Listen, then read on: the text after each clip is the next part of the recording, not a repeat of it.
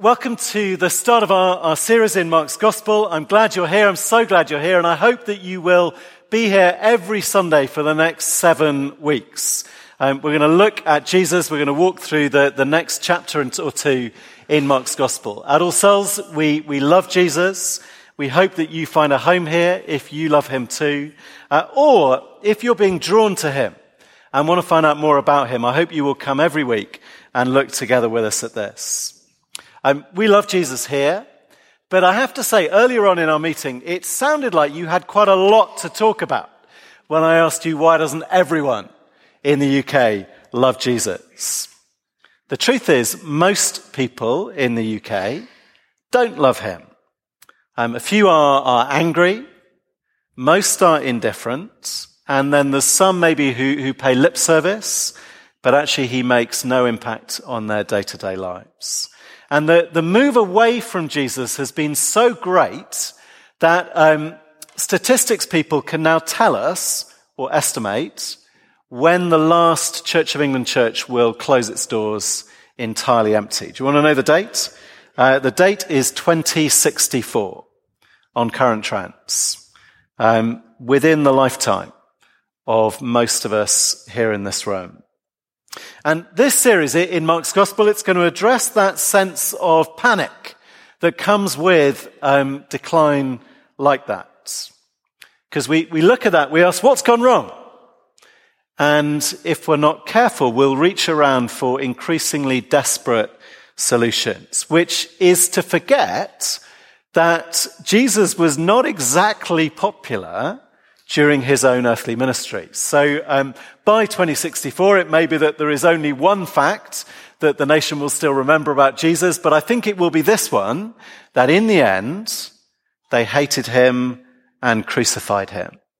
That's how unpopular he was. But I think even many Christians don't realize that rejection, it was so early and so profound, so inevitably part of who Jesus was. So just look down at 3 verse 6 on page 1004. It's where we left Mark's Gospel in May. It's the verse before where Natalie read for us.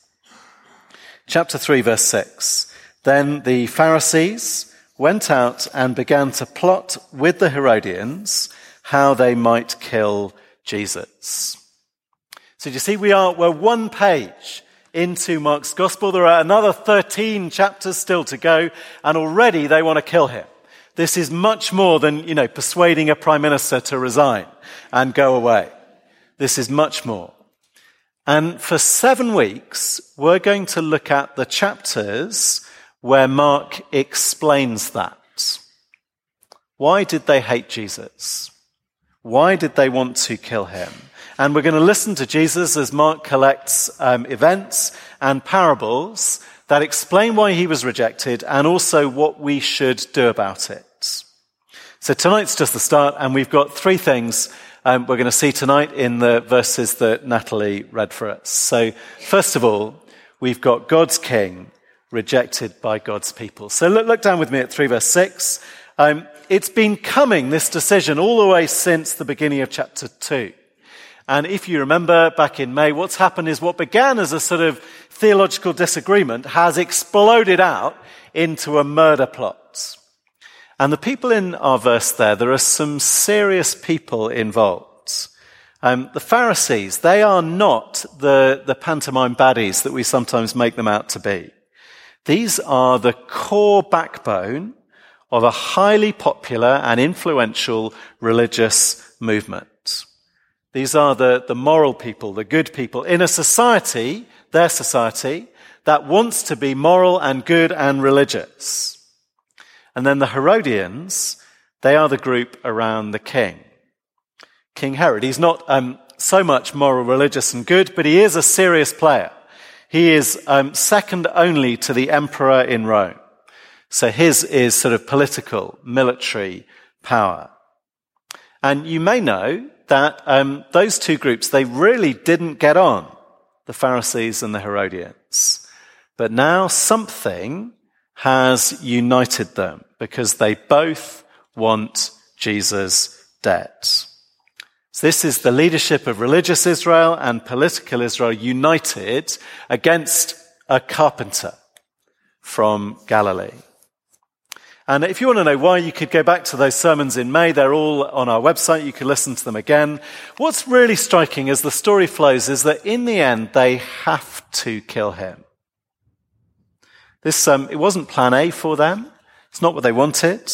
They wanted to include Jesus. They wanted to benefit from Jesus. They recognized they needed his power and his popularity. Just look across the page, chapter 2, verse 21, and you'll see Jesus is talking about clothes. It says, "No one sews a patch of unshrunk cloth on an old garment." He's saying that is what is going on between them and him. Their whole way of life, it's like an old pair of trousers. And they want Jesus to help them patch it up. Can we have some of your power from God? That would really help us. And all they want is just for Jesus to join them and fit in with them and their way of doing things. So they argue about forgiveness and fasting and the Sabbath. But Jesus refuses to be their patch. So 2 verse 21 goes on, he says, "No, the new piece will pull away from the old, making the tear worse." Or verse 22, it's the same thing but with wine. It says, "The new is too new." He's saying, "I will burst your system if you try and fit me into it." See, they want a Jesus who has come for the good, moral, religious people. But look at 2 verse 17. Jesus said to them, "It is not the healthy who need a doctor, but those who are ill. I have not come to call the righteous, but sinners." Back in chapter 1, his wonderful, generous offer is any sinner can be forgiven if they will repent and believe in him. And you'd think they would leap at an offer like that. And that's right, isn't it? Anyone who is ill and knows they're ill is delighted to meet the doctor. Those of you here who are doctors, you've probably got a queue of us, telling you about our aches and our pains and would you just look at this spot or whatever it is. If you're ill, you'd love to see a doctor. But the Pharisees, they think they are spiritually good and spiritually healthy. So they reject Jesus. And in the end, because they can't persuade him to fit with them, their only option is to kill him. And as we go through Mark's Gospel, you'll actually see that in the end, everyone has to make that choice. We're going through Mark's Gospel on Monday nights at the moment in Christianity Explored. I'd love you to join us, bring any question you want to ask. In the end, though, you must either submit to Jesus' offer to be your Saviour and your King, or you must reject him and join the plot to kill him. Now that's where we were 5 months ago. 5 months ago, they've been through that with Jesus. They've decided we want him dead. So now tonight, just think, how would you expect Jesus to respond? What are the options? How would you respond if you were Jesus? The leaders of church and state want you dead. What are your options? I think there is the fear response. So you could run away. You could hide, go and hide in the mountains. Then as well, there are the compromise options. I think maybe this is what Rishi and Boris were doing last night. You could try and negotiate. You could say, Jesus say, "I'm so sorry. I can see I was a bit hasty. Maybe I will be willing to fit in and be your patch." Or Jesus, for him, there might be the aggressive options. Maybe Jesus starts gathering an army for a revolution. Or maybe he takes some of his miracle-working power. It's not that smart of them. They know he can do anything. And maybe he starts in with the fire and the plagues. What will he do? What will Jesus do? And in our verses tonight, we see Jesus, and Jesus, he just simply starts again. I think this is stunning. God's king is rejected by God's people, and there is no fear from Jesus. There's no compromise, but also there's no aggression and no violence. He simply starts again. It's like he looks at their rejection and simply shrugs and decides to go round them entirely. Jesus, he is breathtakingly confident. He's kind, he's calm, but he doesn't give an inch. And there's no sense that he thinks he needs to. In fact, what he does is far more total than anything aggressive ever would be. Let me try and illustrate that. We have a car. We sort of have a car. It's getting to the end of its life. We're trying to kind of keep it going until a politician decides to give everyone in the country an electric car. I'm not sure it's going to happen, but that's our plan. And it's got to such a bad state, our car, that I've now had to leave it in a field. Okay, that's where it is. The garage told us that there was a 5-month wait for the part I needed to mend it. So instead of pay tax on a blue lump of immobile metal, it's in a field, okay, to be chewed on by sheep and to think about its behavior. But it is still my car. Still my car. There's nothing final about what I've done. You know, the plan is to go and get it, take it to the garage, have the new part fixed, and then it'll come back and I'll go on enjoying parking it on my street. What is great about my street is that all the other cars in the street cost as much as a house. And so I'm going to park my, chewed, mudguard, sheep-chewed car next to them again. It's going to be great. But one day something else will happen. And on that day, you will see a different car parked outside my house. And that will be the day you know it is all over for the blue Skoda. There's nothing more total that you can do, is there, than start all over again. So what I want us to do is just in our verses, let's look down and see what Jesus does. So at first, verse 7, looks like maybe he is afraid. Jesus withdrew with his disciples to the lake. He's gone into his home territory. Maybe it's all over. He's gone into hiding with a few friends. But that is not at all what he has planned. A large crowd from Galilee followed. Okay, so there's some people. But so far, the Pharisees, the Herodians, they would not have been impressed. Galilee, they think, is the kind of place you look down on if you work for the king in the capital city. But actually it doesn't stop with Galilee. Look at verse 8. When they heard all he was doing, many people came to him from, and they list all the list of places. Natalie, you did so well with the names that we had tonight. Now, I think most of us do something a bit sad when we come to a list of places in the Bible. We look at the names, we think, I don't really know where any of those are, and so our eyes kind of glaze over and we skip over them and hope it doesn't matter.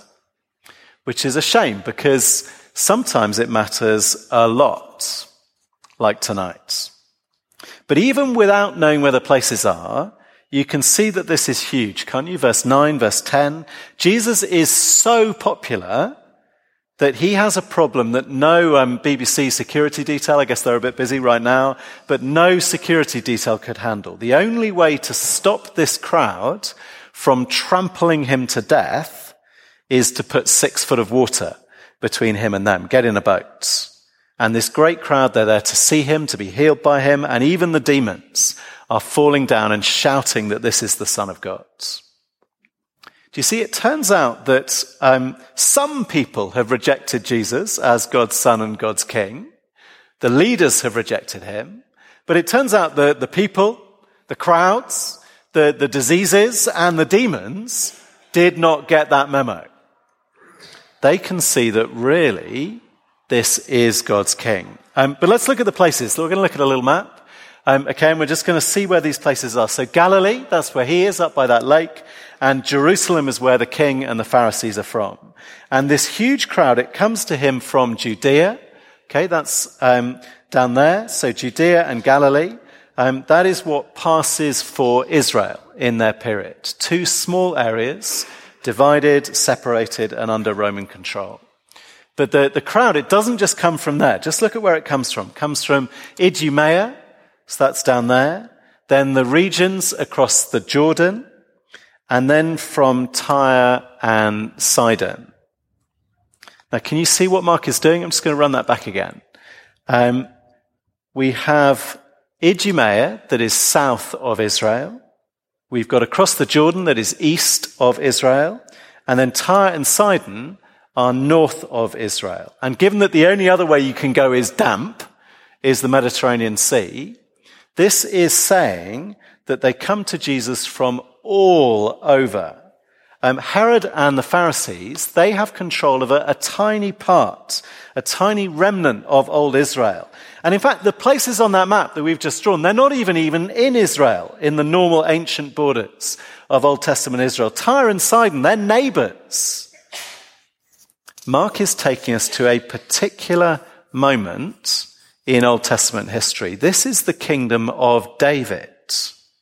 This is when David controlled all of the land stretching south and east and north. All those areas, all those people. Whatever the leaders in Jerusalem think, those people, they want to be with Jesus. Not that this is a popularity contest. See, by the time it gets to Crucifixion Week in 2 years' time, actually it'll be largely the same crowd, and they will all vote to have Jesus killed. But what Mark is doing is a deliberate juxtaposition. So he's laying the people who reject Jesus next to the people who want to be with him. The leaders, they reject Jesus and they think they can kick him out of Israel. We're the leaders. And what they're going to do, they're going to take Israel with them and leave him out. They're going to take their toys and go and play somewhere else without him. And it really looks like they can, can't it? They have the army and the temple, the capital city, the throne, and the priesthood. And what Mark is doing is showing us that in reality they have nothing. Shadows and vapor.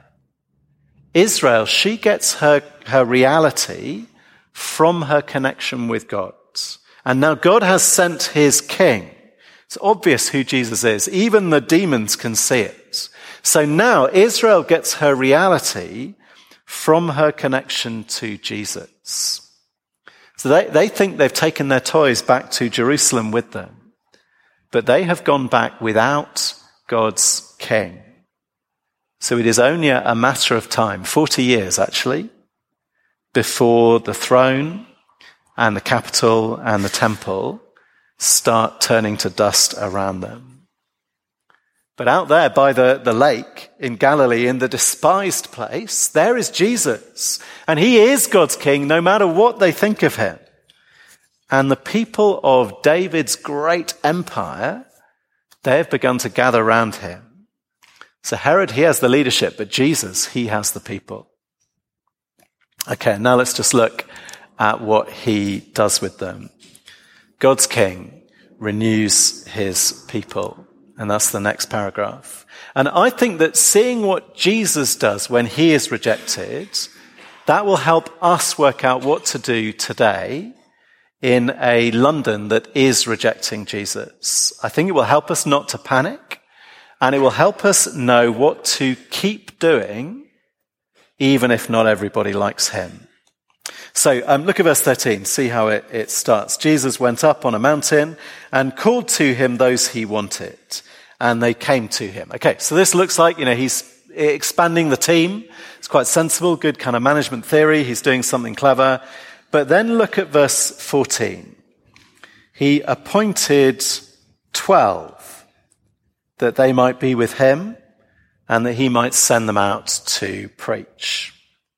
Now, I don't know, maybe you do with numbers in the Bible the same thing you do with place names, sort of skip over them. But 12 of them is not just a nice number. It's not just, good for the breakout groups on Zoom.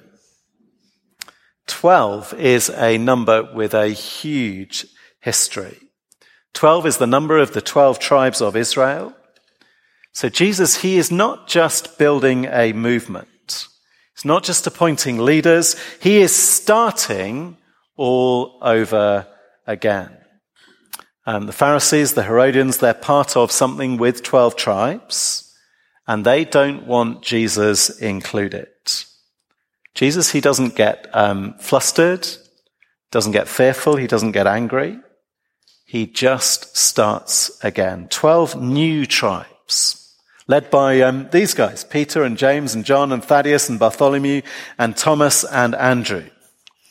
Do you see how courageous, how dynamite that decision of Jesus was? It's the same deal, actually, in our kind of democratic age. It's the same deal with the shadow cabinet.